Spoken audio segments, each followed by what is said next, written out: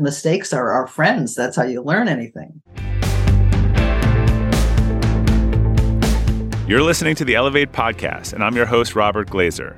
Join me as I talk to world-class performers about how they build their capacity and reach greater heights in leadership, business, and life, and how you can do the same.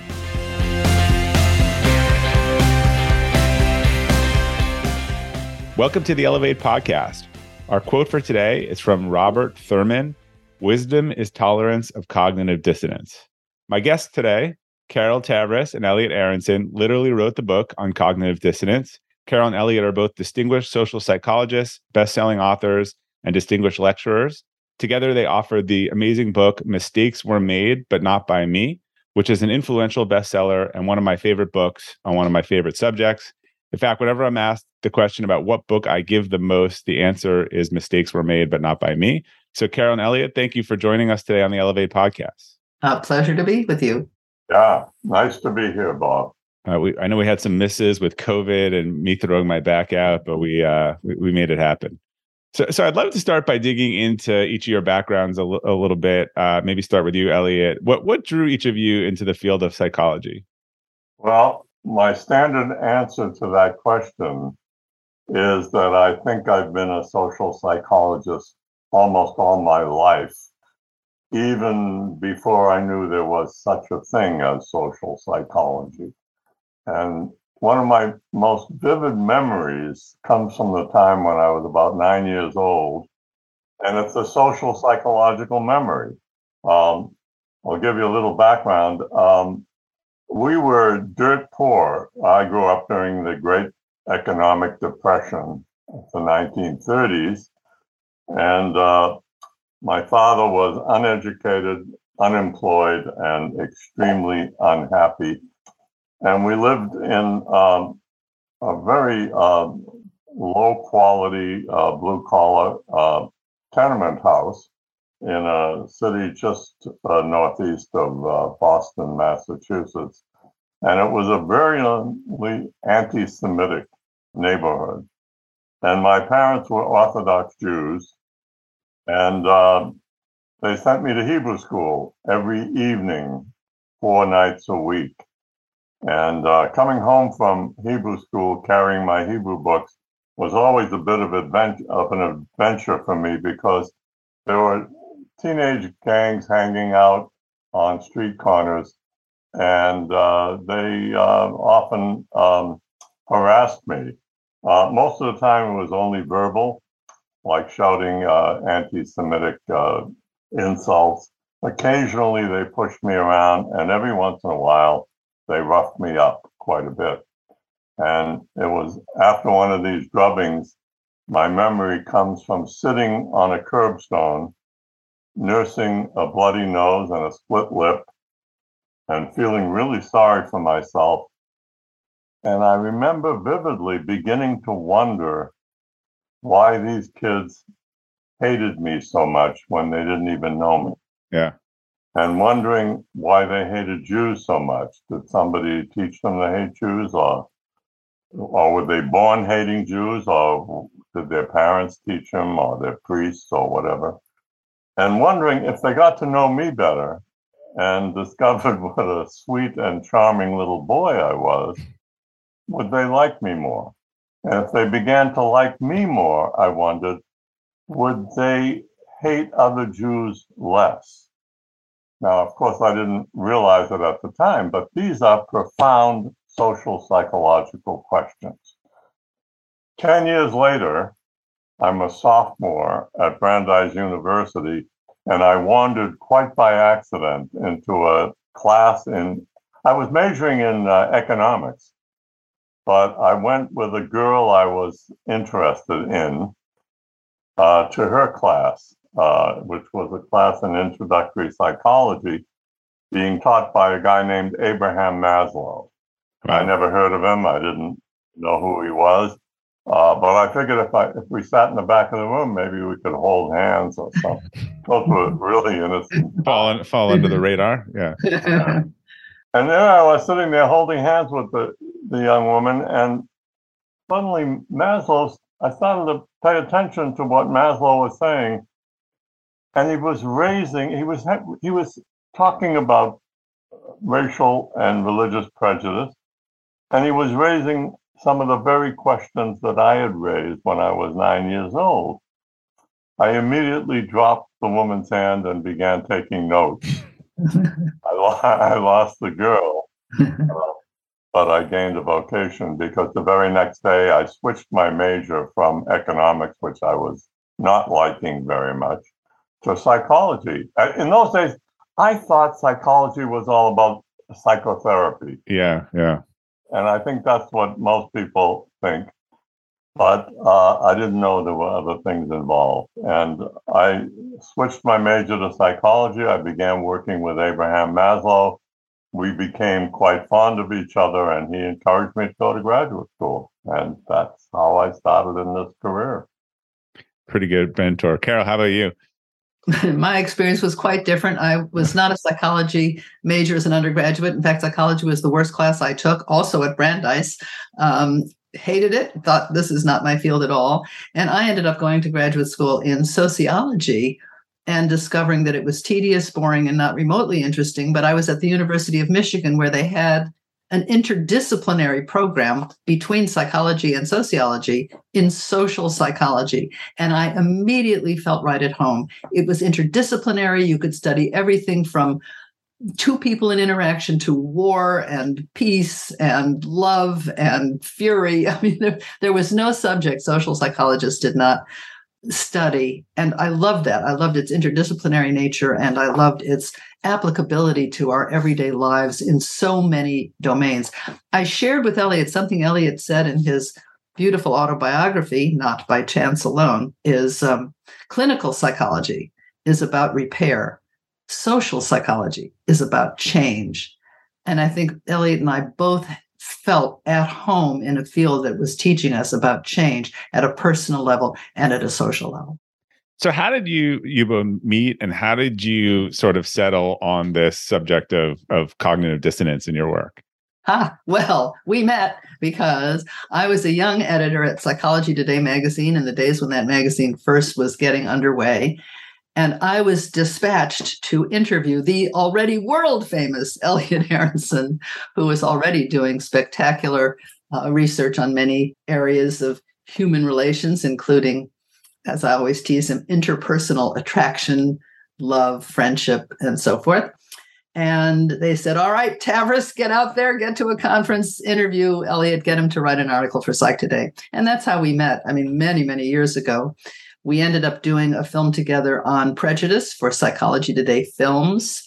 Over the years, we tried various collaborations on little topics. I interviewed him for my world-famous unpublished article on condom etiquette. Still might happen, right? Right, exactly. Well, Elliot had done this fascinating research on applying cognitive dissonance theory to getting young men to use condoms, this in the HIV/AIDS days. So we had become friends very early on. We worked together at the magazine and for other articles, but the book was our greatest and most fun collaboration, of course. Yeah, it was. And it was, around that time when we started to write the book is when I began to lose my eyesight. So it was a wonderful collaboration in the sense that only one of us could see. And that was very interesting. And we were always good friends from the early 1960s on. And we wrote that book in the 21st century. But I think the book really, really enhanced our friendship enormously. And it was truly a collaboration of content and our life work and life interests. We were sitting on Elliot's porch talking about George Bush and Iraq and the claim soon to be shown wrong. The reason for that war was that Saddam Hussein had weapons of mass destruction. And we knew already that that was not true.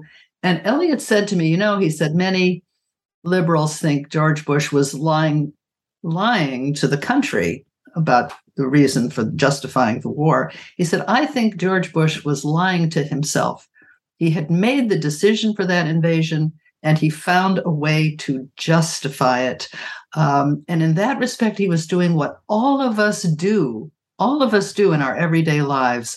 Once we've decided to do something, we find justification for it. And this was before social media would do that for us, right? Through algorithms. But I'm not prone to hyperbole, but I really have come to believe that I think cognitive dissonance is one of the most powerful forces that impacts us each day. But I still a lot of people don't know what it means. So let before we dig into it here, how do you define cognitive dissonance and also sort of self-justification function in everyday life? Well, how much time do you have? Cliff Note version.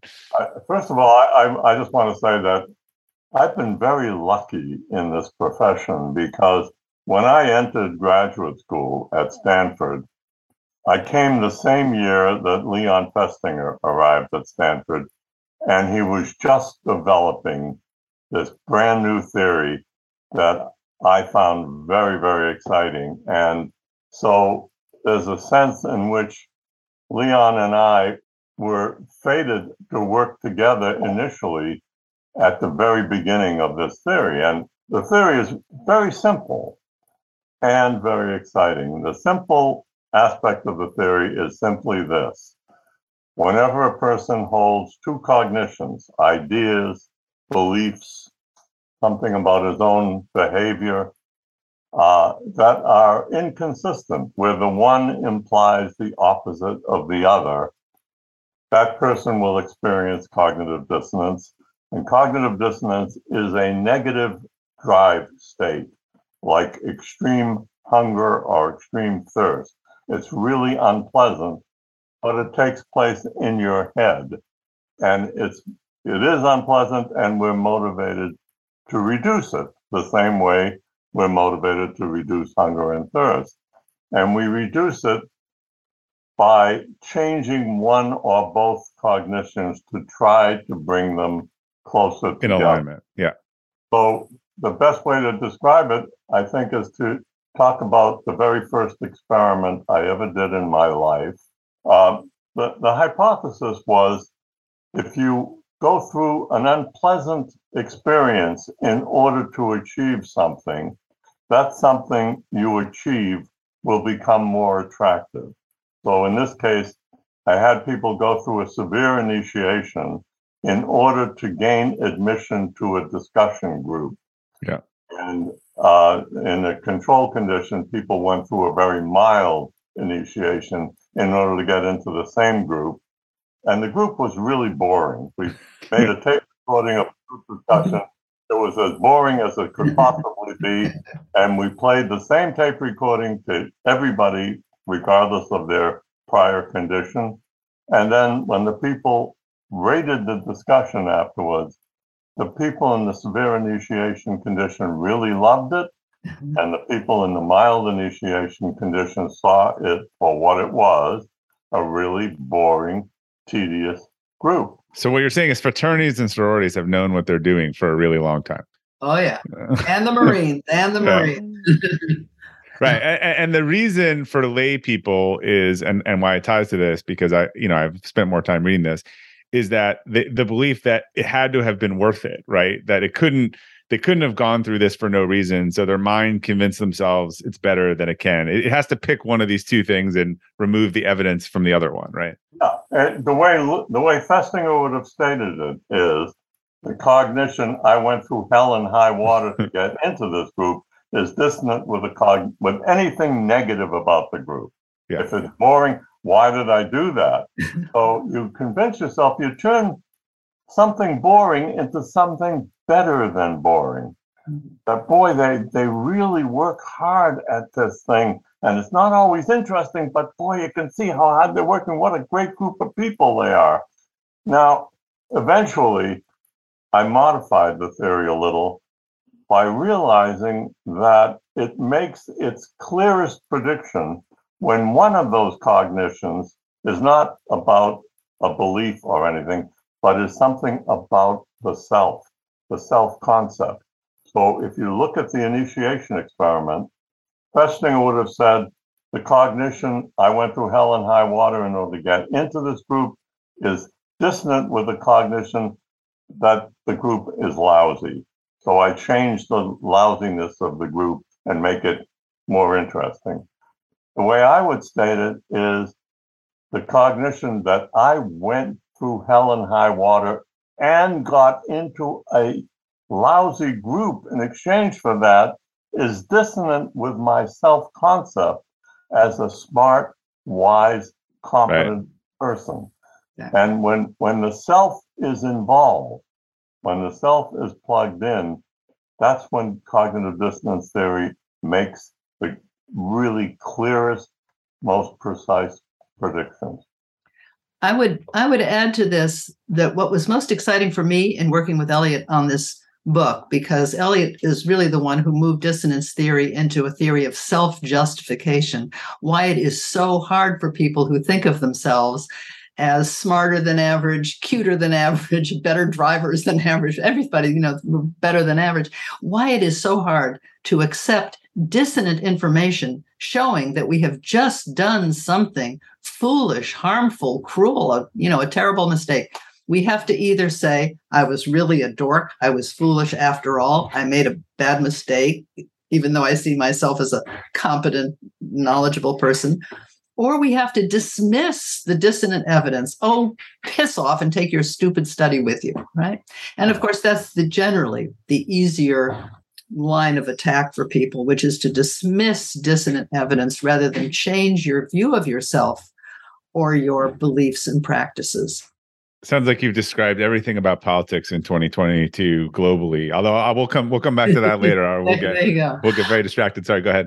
I want to say that for me, as a student, I read all about cognitive dissonance and I knew about Elliot's work on cognitive dissonance. But our doing this book together, in which we apply the consequences of dissonance to so many domains of life, the criminal justice system, politics, of course, memory, family relationships, family rifts, is so many domains where working with Elliot really made me aware, as you were saying, Bob, of the power of understanding how this stuff works. So the metaphor Elliot came up with for thinking about this over the long haul is that reducing dissonance can be a one-time thing. Should I buy this car or that car? I buy this car, and now I reduce the dissonance about the car I didn't buy. Fine. You also see that car everywhere you drive once you buy it, right? You do. I mean, I call it Black Jetta syndrome. There is like a confirmation bias of like, now everyone has that car after you buy it. Exactly. And isn't it a fabulous car? And the car I didn't buy is a complete lemon and a toad. Right.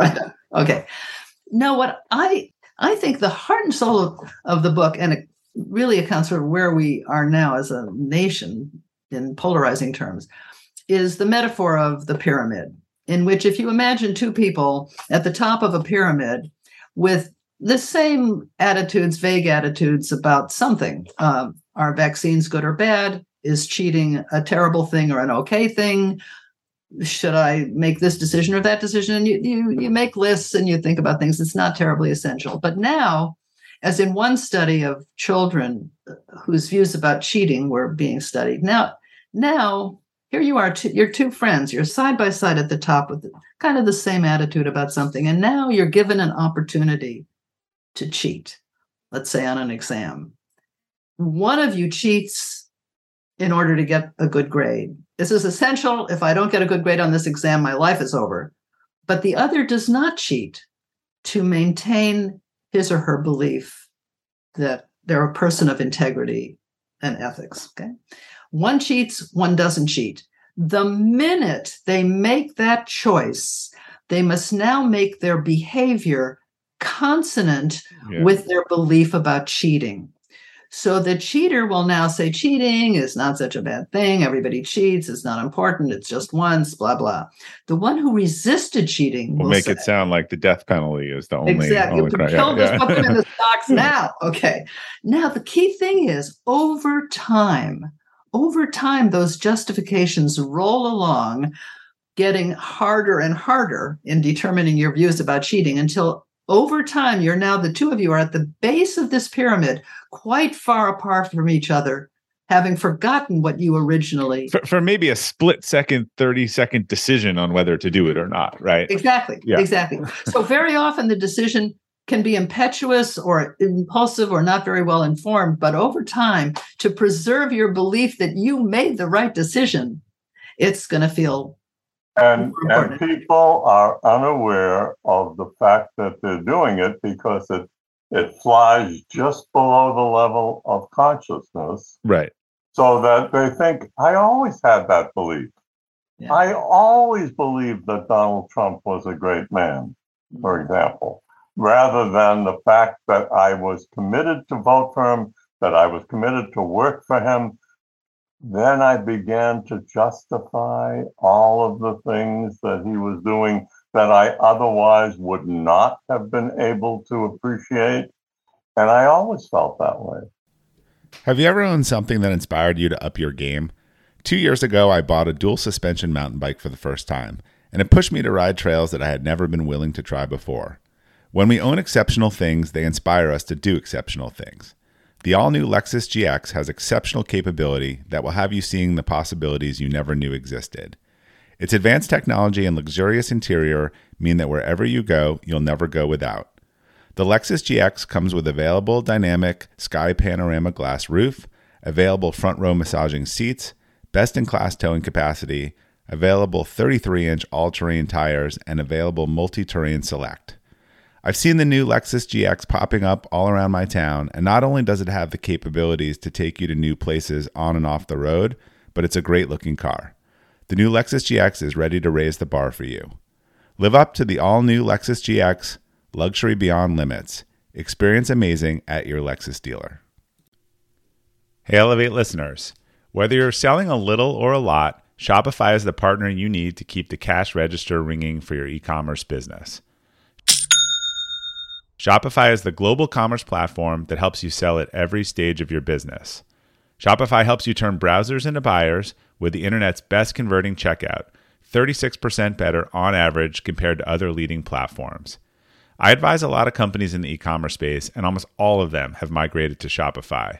And as a buyer, what I love about buying from Shopify-enabled sites is that they already know who I am, and I don't have to create a new account or enter all my payment info. The Shop Pay service makes it faster and easier to buy, which surely helps with conversions. Shopify powers 10% of all e-commerce in the US, and Shopify's award-winning help is there to support your success every step of the way. Sign up for a $1 per month trial period at shopify.com/elevate, all lowercase. Go to shopify.com/elevate now to grow your business no matter what stage you're in. Shopify.com/elevate. Right. And it's interesting how that removes nuance, where some people might say, and again, not to get into too much, but Trump's a good example where, because I've heard this, where I like his policy, but I don't think he tells the truth, right? It removes nuance where you could make objective things where it feels like you have to be all in or all out, right?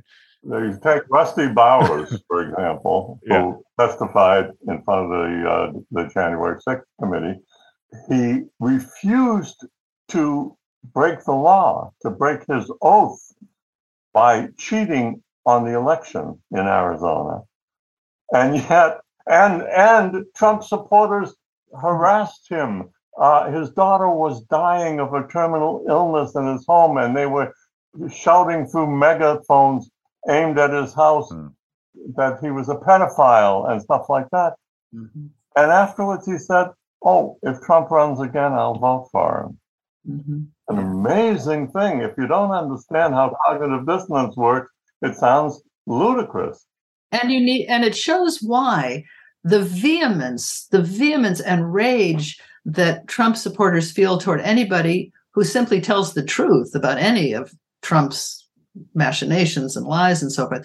They stand as almost a silent accusation of the wrongness of their own belief. I have to obliterate that person. I have to obliterate the dissonance that they create in me. Well, it's funny. I was reading the book. When I first read the book, my daughter was 8, and we were looking, as you know, New England tradition, at overnight camps. Mm-hmm. And I went to one in Maine, and so there are a couple of different decisions, and people are very adamant about it. And in our community and friends, family, everyone, summer camp is a cultural thing. So there's there's single sex or co-ed camps. There's kind of denominational camps. There's people like me that are all in on sort of the main camp experience. There are other people who like the Pocono or whatever it may be. And so as my wife is talking to all of her friends on this, and I'm reading this book and saying, well, what's right for Chloe? Each one of them is advocating for where they went to camp or where their kids went to camp, right? Has nothing to do with my daughter or what her, they were adamant about single sex camps. They were adamant about this geography. They were adamant about co-ed camps. And so I was just like watching this movie in real time being like, this is interesting. Like they're not listening to the information about Chloe. This has nothing to do with, that they are all justifying the decision they made. It's so hard for people to say, I made, you'll see parents with kids, they all go to the same school. I mean, my brother and sister and I did, versus I always appreciate when a parent says, you know what, this one went to private. This one was much better served in public. It was just so interesting to watch. And I was able to see firsthand that, it's so hard for people to give advice or stuff that isn't validating their own decisions in some way, to say, hey, you know what? I actually sent my kids to co-ed camp, but knowing your daughter and that she likes these activities and not, I think this would be a better fit for her. It was everyone selling what they had done or what had been done for them. Even more important than that is we distort our memories of our own experience in that situation. I didn't love it that much, but now I really loved it in history. It turns out it was good for me. I'm going to send my son to military school, Yeah, unless you pulled out the letters that said, take me home, I hate this, it's awful, it's horrible. Yeah, exactly.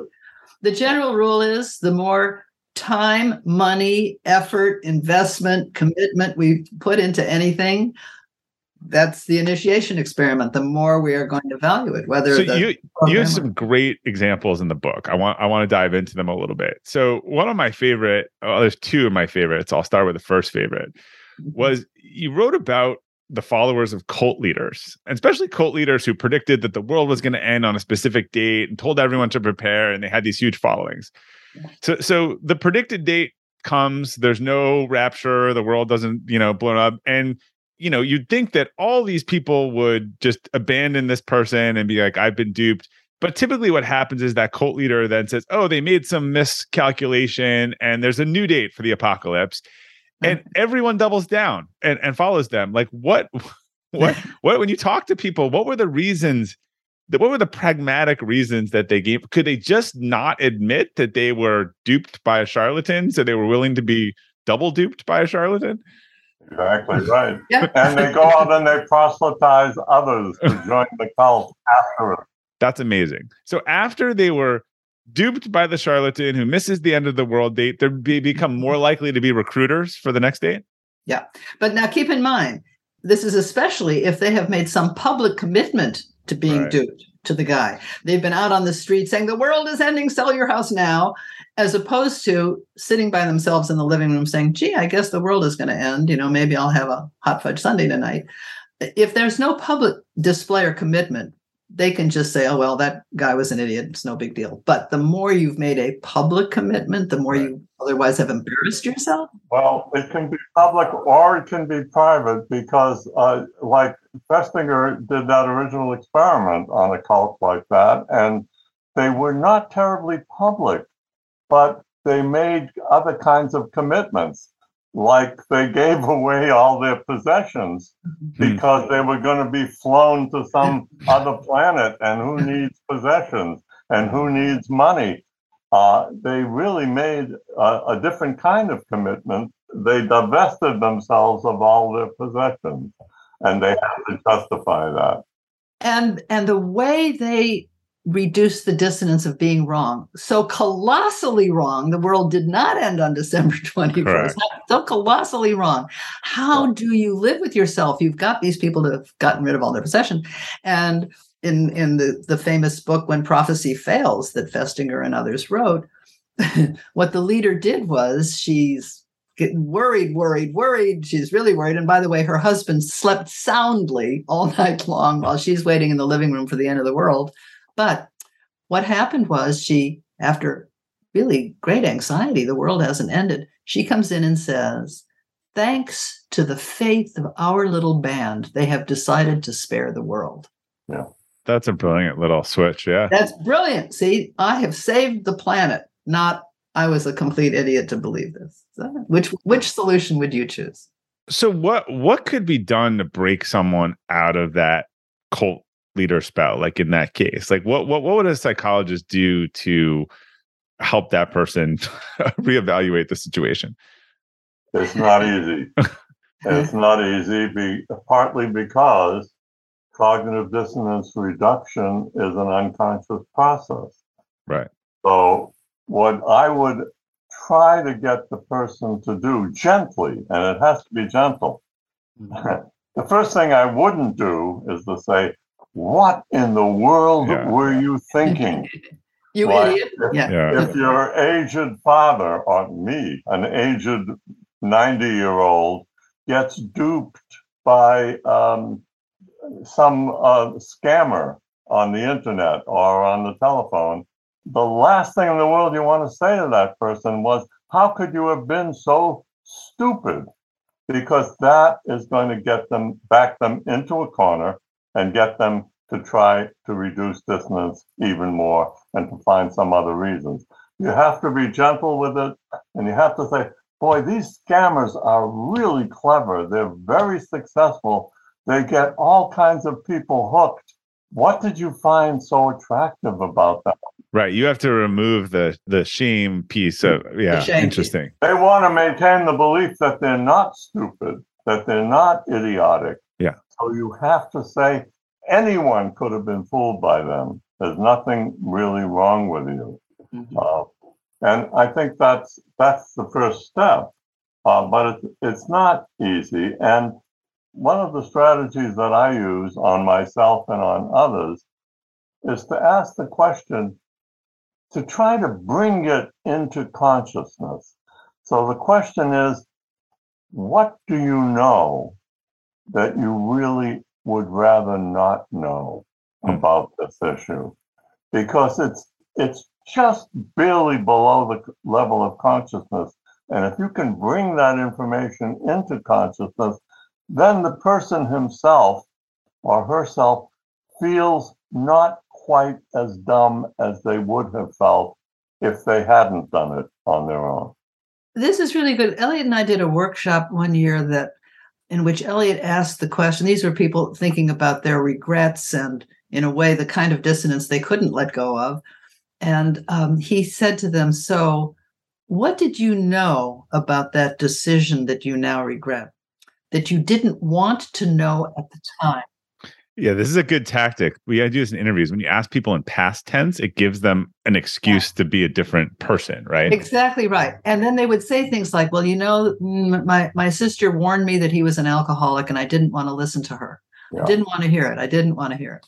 And what that does is it makes you aware of the way in which then you were rejecting information that you didn't want because it was dissonant and not the information that you wanted to have. Yeah, Jeff Smart, who's one of the top interview people in the world, gurus, says this a lot, that if you ask people, what would a boss say about you back then? You actually remove the dissonance, I'm guessing, and you get, oh, well, back then I was a real rude, pompous, jerk, but today I'm refined, and it's a very interesting. It really works, I guess, and I'm guessing it works because it's removing the dissonance a little bit. Well, and there are ways to bring dissonance into awareness. We often recommend that people have a look at Sarah Silverman's YouTube when Louis C.K. was accused of all that, the inappropriate sexual behavior. And it's watching cognitive dissonance in action. She says, look, here's the thing. I love Louis C.K. Right. I think he's wonderful. He's a great father. He's been the best friend to me for 25 years. I completely adore him. And what he did was completely wrong. And we have to listen to women who are, blowing the whistle. Okay. Now, that's what most people don't do. They either end the friendship or minimize the inappropriate or illegal or immoral behavior. See, we have to bring this in balance. And what she was willing to say is, you know what? This is really uncomfortable feeling. I'll let you know how I resolve it if I ever do. But that ability is what we can all strive to learn. There's a name for that. It's creative compartmentalization. You take the behavior and you say, that was wrong behavior, and this is a good person who has done some wonderful things. So you compartmentalize rather than going all in or all out. Especially for ourselves. When I do something stupid, foolish, incompetent, or wrong, it doesn't mean I am a stupid, foolish, incompetent person forever and always. It means on that occasion, for that decision, that turned out to be wrong, a wrong belief. Time to get rid of that belief. It's just. But this notion of, again, there was a psychologist or a family specialist who said years ago at something I was at, she was talking about praising kids or yelling at kids. Should never talk about talk about behavior. Should don't even tell your kid they're smart, right? Because then that's a free pass. Tell them something they did is smart, something they did is not smart. And I just find this, particularly with celebrity figures these days, people need to be all in rather than compartmentalized. As you say, like, yes, I just got tickets for this Bono event that's coming around. Like, YouTube, huge influence on my life. Bono's been, but if I found out he did something terrible, like those things to me would be separate. Like, huge influence, impact on my life, whatever. Don't condone doing X with blackmailing. That's a terrible, abhorrent behavior. Has it gotten worse? And maybe it's social media and the public nature that people cannot compartment. They have to be all in or all out on someone. They can't look at the pieces. Is that just because we've become so left and right, like as a society? We're right and wrong. We become right and wrong. Yeah. We become right and wrong. You're all wrong or you're all right. You're all right. The righteousness police and the virtue signalers, if anybody ever made a remark that was sexist or racist or homophobic or bad or wrong or immoral or anything we don't like, then we must eradicate them from the pantheon of writers and artists and performers. Or the opposite. We love them, and therefore everything they do that's negative can be explained away because they did some past positive thing. And we can always get support for that from the media, from the social networks. My slogan right now is, where have you gone, Walter Cronkite? Mm-hmm. We really need you now. Right. When everybody used to watch the news from somebody like Walter Cronkite, who was fair-minded, who was even-handed, who would give you both sides of an issue. Who would give you the and. Right. Give you the and. Yeah. Rather than always getting support for your own narrow belief, which you can get from MSNBC. Well, that also, we said before, that happens algorithmically these days, right? You have a belief, you liked a few articles, you are just fed all of the stuff that matches your existing beliefs. Mm-hmm. Yep. So one takeaway that I don't know if it was explicit in the book, but it was one of my biggest takeaways, and it ties to a major world event right now, which was, if you actually think about this and you understand this in leadership, and particularly if you think about like military theory, like, people are going to need a way out, right? If you want to solve something, they are going to need a way out and a way to save face, people in your company, people that you lead. And this is what scares the crap out of me with Russia and the Putin situation right now, in that, like, you're talking about someone who's kind of a megalomaniac. Like, there's no giving up or walking away. Like, in order for this thing to end, he is going to need a way out. Like, how does that apply to how people need to think more about cognitive dissonance? Because you were kind of explaining that in the context of the cult, like trying to talk them through a way mentally out of it. But I think people just perceive that someone who's cornered is going to say, you know what, I was totally wrong, change my mind. And if you haven't learned anything on this podcast already, that's never going to happen. So. Not by itself. And you've got a guy like Putin, and he's already rattling nuclear weapons, right? Already saying we may have to use nuclear weapons here. Mm-hmm. I don't know how you ease a person out of that in a Putin-like situation. But let's take it down to a leader, or someone who's made a mistake on their team, done something wrong, really in a bad corner. Like, how do you, because Carol, I think you leave this before, it's just, we so want to say, I told you so, or whatever, but it just seems like it's a weird backward. But if you actually want to move forward, you're going to need to let them out with some saving face, right? gently by helping them, by really supporting their initial justifications of the action by saying, yeah, any smart person might have wanted to do that, but there comes a time when you have to pull back because it's not working. That's a very glib statement, but you have to find a way to do that. Well, it's why, as we saw over and over in our book, we end each chapter with the story of someone who was able to break out of their own cocoon of dissonance and see the consequences of the severity of the mistake they made. A therapist contributing to the recovered memory hysteria, a prosecutor who had put an innocent man in prison for 30 years.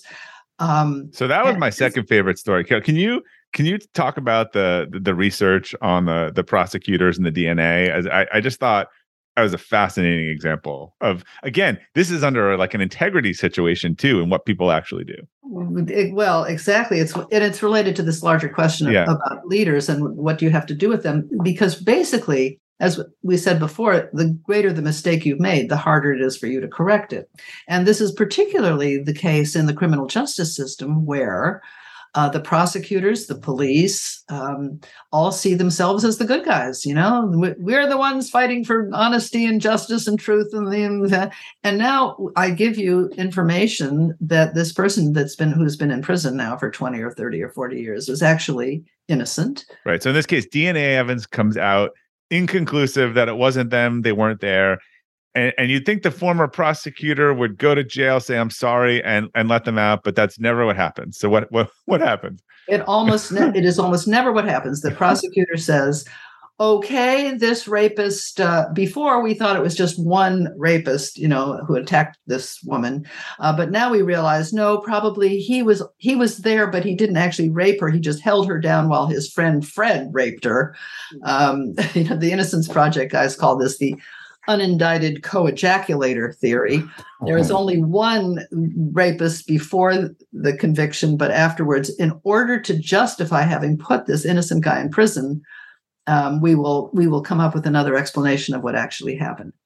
What they're saying is, okay, he didn't do this crime, but he did something else equally horrible. You talked about in the book, these prosecutors would come out of retirement and work these cases trying to prove that this person was still guilty. Was really guilty. To me, the most interesting part of this is that the reason the person does that, the reason the prosecutor comes out of retirement, is not because he's a bad guy. It's because he thinks he's a good guy. And he would never put a guilty person in jail. Exactly. How could I have sent this guy to prison for 30 years? So I'll keep him in prison for another 20 years. Exactly. That's the irony of the situation. That is very powerful. In Massachusetts, a judge gave the prosecutors, in a case where during the hysteria many years ago that was sending innocent daycare workers to prison for allegedly having molested the dozens of children in their care. This was a sad tale of national hysteria. And a judge, an appellate judge, said to the prosecutors who had put this innocent woman in prison, look, at the time, you were doing what you thought was the right thing. You thought you had the right evidence. You believed the testimony of the children. You were doing the right moral good thing as prosecutors. Now, 15, 20 years later, we understand about coercive testimony of children. Now we understand what was really happening. You did the right thing then. Let's do the right thing now. And the prosecutor said, no, we're not letting them out. Sounds like the judge read your book, but not the prosecutor. The judge read the book. Now, so this is why, though, this goes back to the original point about leaders and so forth. It's why, tragically, to correct these massive miscarriages of justice, it can't be the original prosecutors. It can't be the original leaders. It can't be the original CEOs if they won't step up and say, we did this wrong. It's the next generation that does the corrections. It's the next generation of prosecutors that got the Central Park Five released from prison in New York. It's the next generation in Dallas who reopened the cases where there were murky convictions and got many of those innocent guys out. And the initial people, like in the Central Park jogger case, the initial prosecutor still believes that those kids were guilty of that crime and that they were released from prison wrongfully in spite of all the evidence. When you're hiring for your small business, you want to find quality professionals that are right for the role. That's why you have to check out LinkedIn Jobs. LinkedIn Jobs has the tools to help find the right professionals for your team faster and free. LinkedIn isn't just a job board. It helps you identify and hire professionals you can't find anywhere else, even those who aren't actively searching for a new job but might be open to the perfect role. Case in point, last year I asked the CEO of a major ski resort how he got his job, and he told me that he saw it on LinkedIn and decided to apply. In a given month, over 70% of LinkedIn users don't visit other leading job sites. So if you're not looking on LinkedIn, you're looking in the wrong place. On LinkedIn, 86% of small businesses get a qualified candidate within 24 hours. Hire professionals like a professional on LinkedIn. The team at LinkedIn is also constantly finding ways to make the process easier. They even just launched a feature that helps you write job descriptions, making the process easier and quicker. Post your job for free at linkedin.com/practical. That's linkedin.com/practical to post your job for free. Terms and conditions apply. When you're hiring for your small business, you want to find quality professionals that are right for the role. That's why you have to check out LinkedIn Jobs. LinkedIn Jobs has the tools to help define the right professionals for your team faster and for free. Any candidate who's looking for a job is going to be on LinkedIn.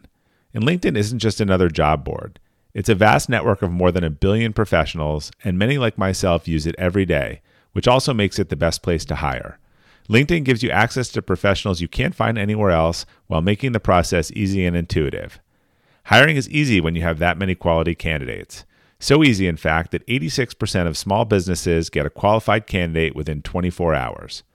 Small businesses are wearing so many hats and might not have the time or resources to hire. That's why 2.5 million small businesses use LinkedIn for hiring. Post your job for free today at linkedin.com/practical. That's linkedin.com/practical to post your job for free. Terms and conditions apply.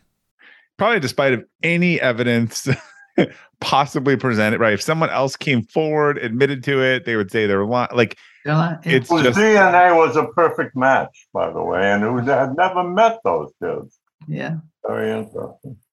It is. It is. And the interesting thing, I would say this at a professional level as well as a personal level. The great irony is, people say, well, maybe the prosecutors don't want to admit they made a mistake because their jobs would be on the line. But in fact, if they were to say, you know what, we made a terrible miscarriage of justice, and now we're going to go and get the real perpetrator. We're going to get the real guilty party here. I think they would be honored for such honesty, and as those who have managed to do it have indeed been. There was one prosecutor who wrote an op-ed piece saying, I'm going to have to atone for the entire rest of my life for this terrible thing I did to this innocent man. Okay.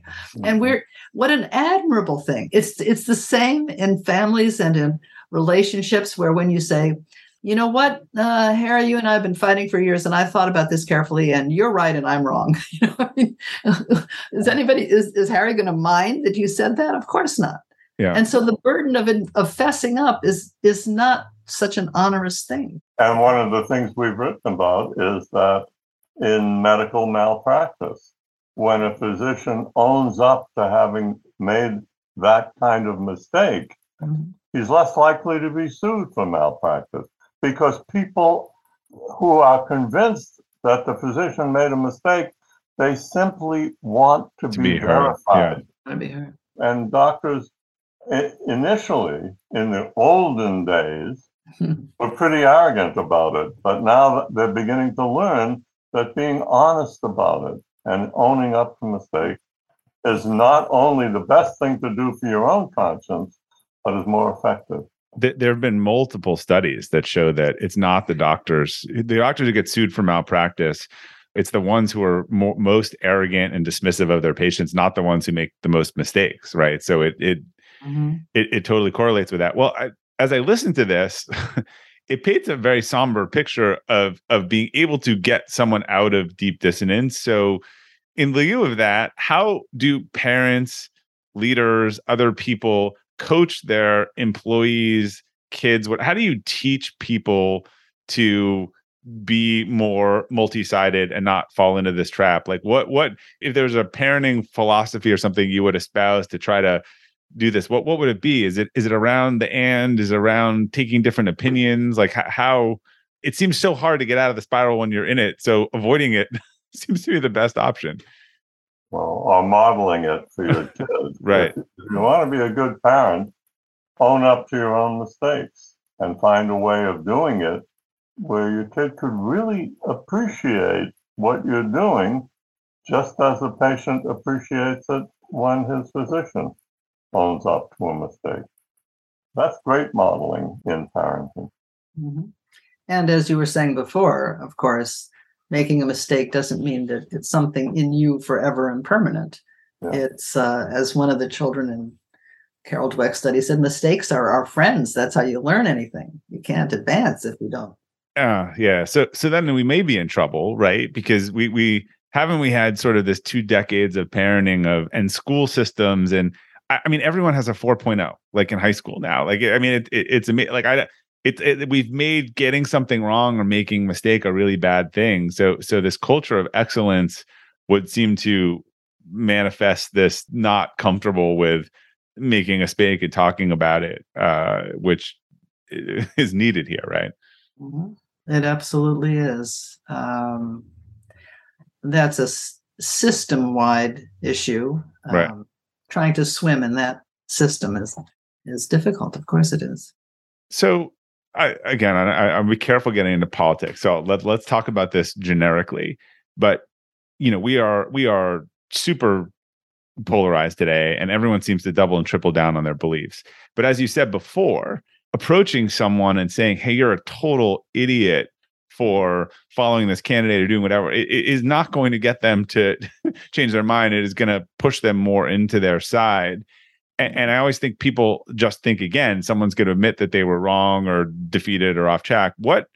How can people try to invoke a little more empathy or understand where that person started from or the perspective that they have, or try to talk them through something if they really actually want to get them closer to the middle rather than, trying to get them to wave the mercy flag? Well, I think, first of all, there's 2 issues in this. If you're arguing with some family member who's not going to change their mind, they're not only at the bottom of the pyramid, they're under the pyramid. Yeah. Okay. And you're not going to change their mind. But you would like to have a continuing relationship with them. You're related, or there's going to be family gatherings or whatever it might be. Or maybe it's a coworker, whoever. You don't set about a conversation with the goal of changing their mind. All you can do is state what you think and what your concerns are and what your worries are and how you see things, and invite them to participate in a discussion towards solutions without attacking what it is that they believe. Well, for example, I have a friend who she's a liberal Democrat. She has many conservative Republican friends. She lives in Northern California, where there are a number of conservative Republicans. And she got into a discussion with her neighbor about insurance. And the neighbor was furious about Obamacare and the idea that healthy people have to pay into a health insurance program. Okay. Well, of course, if healthy people don't pay into an insurance program, there's not enough money to pay for the sick people. So she said, you know what? She said, I have not had a car accident in 18 years, but my car insurance is paying for your teenage son who has 4 accidents in the last year. Okay. I mean, she made a point about how insurance works that started them having a conversation about Obamacare. See, I mean, it is. You can have conversations about problem solving or topics, or what should we be doing about the fact that factories are closing, and you can talk about the content of these issues without that invites the other person to say why it is they think what they think. It also seems like it would help to start by saying, Carol, I understand why you have this perspective or might think this way, or I understand, it just seems like that would be a good door opener, other than you are an idiot, right? Which is where a lot of these things start. You are an idiot. Yeah. But that's what people are doing in 90% of the cases. Of course. Thinking that person's going to be like, you know what? Total idiot, totally fooled, changing my mind. It's never happened. No, it's not going to happen And no matter how you do it in politics nowadays, it's not going to be easy. The polarization is very powerful, and people can get support from the media or from their own support group whenever they need it. So that that's what preserves the polarization. I think we'd be misleading your viewers if we indicated that this was at all easy. It's not easy.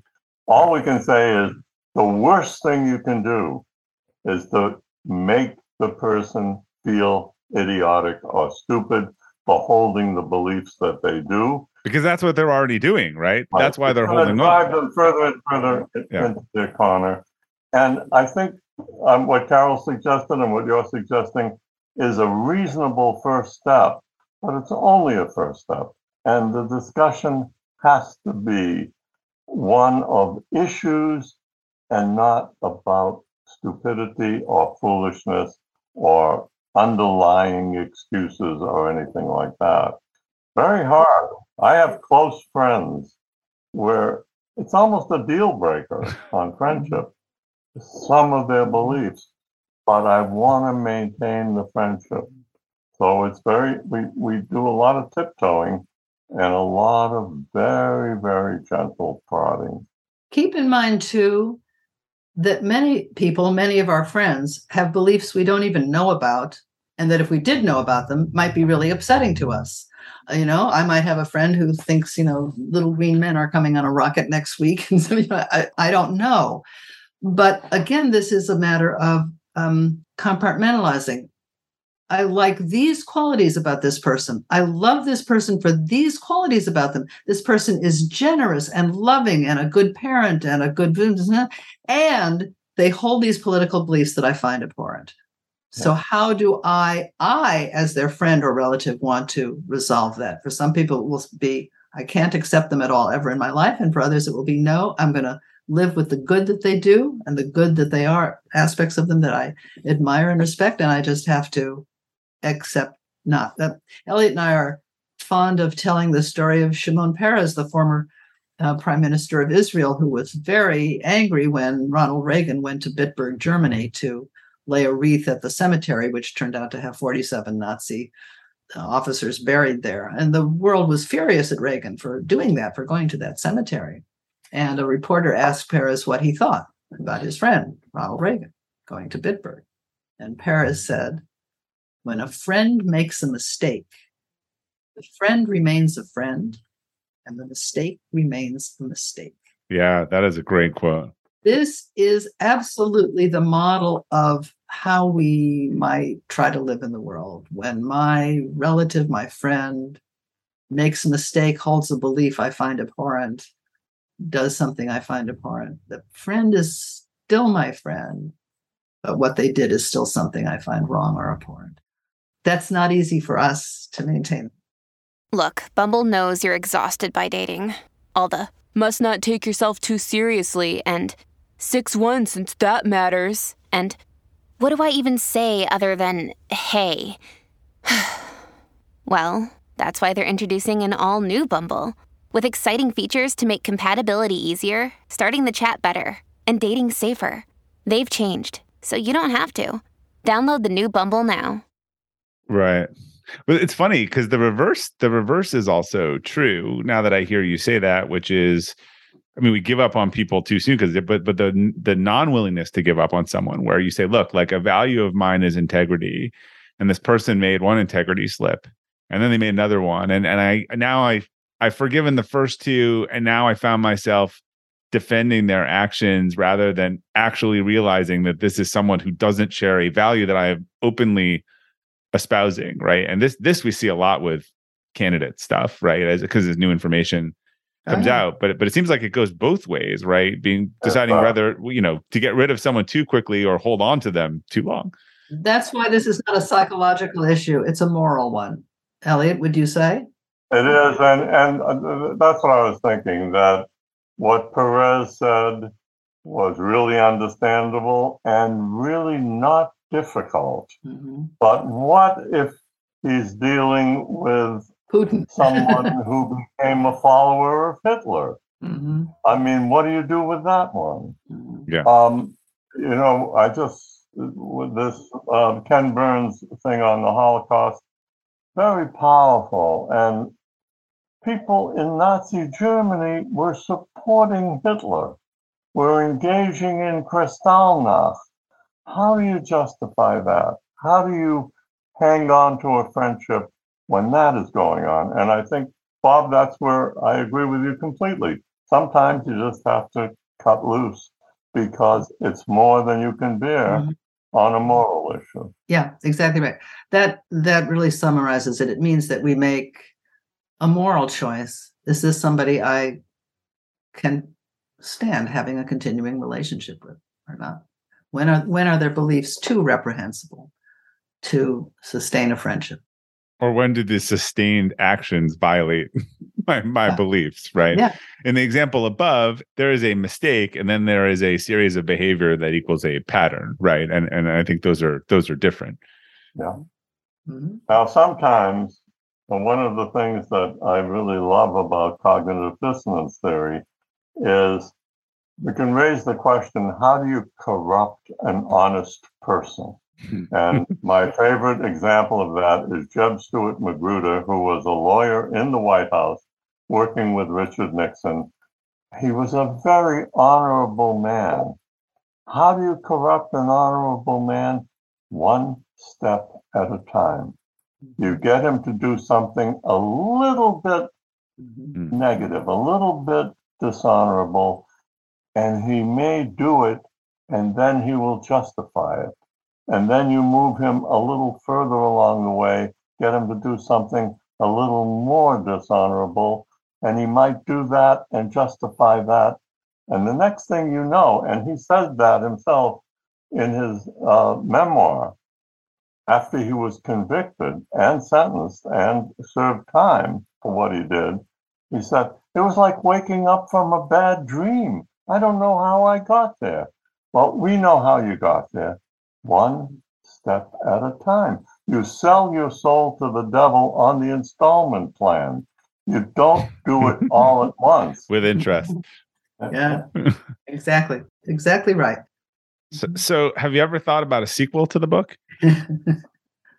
We keep writing sequels. You can't come up with a title as good as that. The Trump edition is our third edition already. Have you collaborated on any larger projects since then? Well, I keep trying to nudge Elliot into another one, but I don't know. I'm lazy. You could just do the themes, the theme-based ones, like Chicken Soup for the Soul for something, right? You can enroll. There's so many ways it can be applied. So to wrap it up, it's interesting. This is actually the question I ask every guest at the end, but it's very funny in this context. I'll let you each answer it separately. But what's a personal or professional mistake that you've learned the most from in your career? Elliot, you want to kick us off? Yeah, I mean, a personal mistake is, if I have any regrets. Early on, I told the story of being beaten up by anti-Semitic bullies. I wish when I was 9 years old I had taken a course in karate and judo, and then confronted my bullies like Bruce Lee would have done. But that's every child's fantasy, right? To have taken that course that would have resulted in redemption.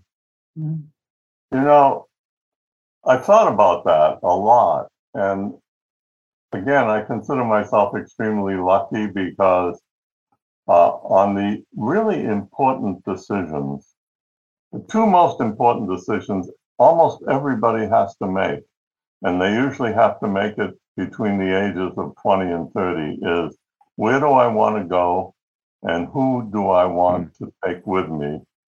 That is, what kind of work do I want to do for my entire life? And who do I want to live with for my entire life?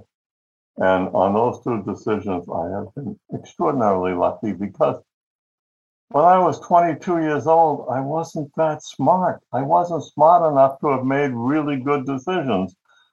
But those turn out to be the most wonderful decisions of my life. I love the profession I'm in. I love looking at the world through the lens of social psychology. It's a wonderful way to gain understanding of complex issues. And I've now been married to the same woman for 68 years and counting. Those were magnificent decisions. I've made some mistakes. I wish I had been, I don't know, I wish I had spent more time with my kids when they were young. Yeah, that could have used some fine tuning. I wish I had been gentler with my graduate students and less demanding. A little bit of fine tuning there would have helped. I consider myself really fortunate that there are no huge regrets that I have. Kara? I can't follow that. How can I follow what? How can I follow that? Mistakes, yes. I've made some personal mistakes that make me regretful. But one of the things I've actually have learned from Elliot is that I see them not as things to beat myself up about now, as I know many people do. If only I hadn't, if only I hadn't. But I see them now as experiences that I learned from that were invaluable, even when they were unpleasant or negative or painful to me or another person. They made me who I am. They made me understand the pains of life as well as the extraordinary joys and ecstasies. So I can come to terms with them.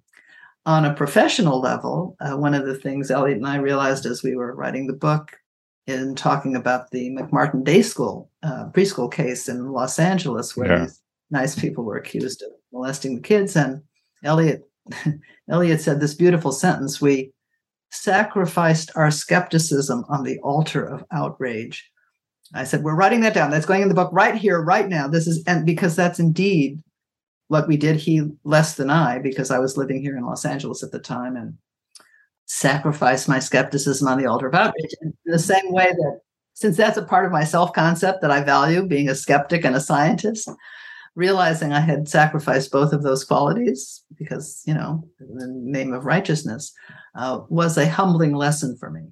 But I'm pleased to say that thanks to understanding cognitive dissonance and overcoming my embarrassment, I pulled myself up and made amends for that particular intellectual and social mistake in my further writing.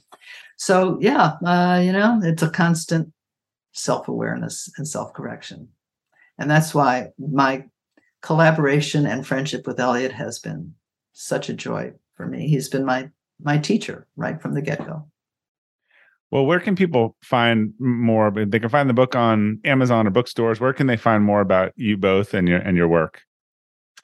Well, the Social Psychology Network, SPN, has ways to reach both of us and has our profiles and other writings and so forth. I have a Wikipedia page that tells more about me than I think anybody needs to know, but there's that. Even I have a Wikipedia page. You do, Elliot. Much to my astonishment.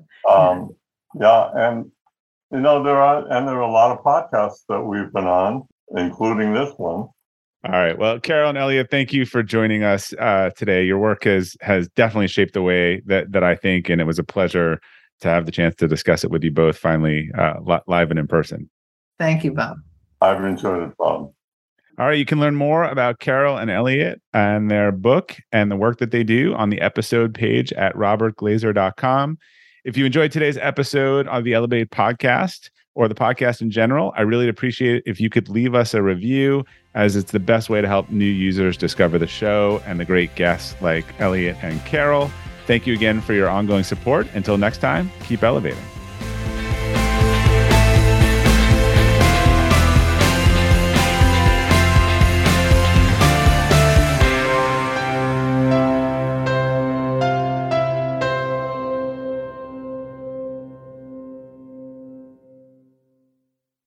This episode is brought to you by the Yap Media Podcast Network. I'm Hala Taha, CEO of the award-winning digital media empire, Yap Media, and host of Yap Young and Profiting Podcast, a #1 entrepreneurship and self-improvement podcast where you can listen, learn, and profit. On Young and Profiting Podcast, I interview the brightest minds in the world, and I turn their wisdom into actionable advice that you can use in your daily life. Each week, we dive into a new topic like the art of side hustles, how to level up your influence and persuasion, and goal setting. I interview A-list guests on Young and Profiting. I've got the best guests, like the world's #1 negotiation expert, Chris Voss, Shark Damon John, serial entrepreneurs Alex and Layla Hermosi, and even movie stars like Matthew McConaughey. There's absolutely no fluff on my podcast, and that's on purpose. Every episode is jam-packed with advice that's going to push your life forward. I do my research, I get straight to the point, and I take things really seriously, which is why I'm known as the podcast princess and how I became one of the top podcasters in the world in less than 5 years. Young and Profiting Podcast is for all ages. Don't let the name fool you. It's an advanced show. As long as you want to learn and level up, you will be forever young. So join podcast royalty and subscribe to Young and Profiting Podcast, or YAP, like it's often called by my YAP fam, on Apple, Spotify, CastBox, or wherever you listen to your podcasts.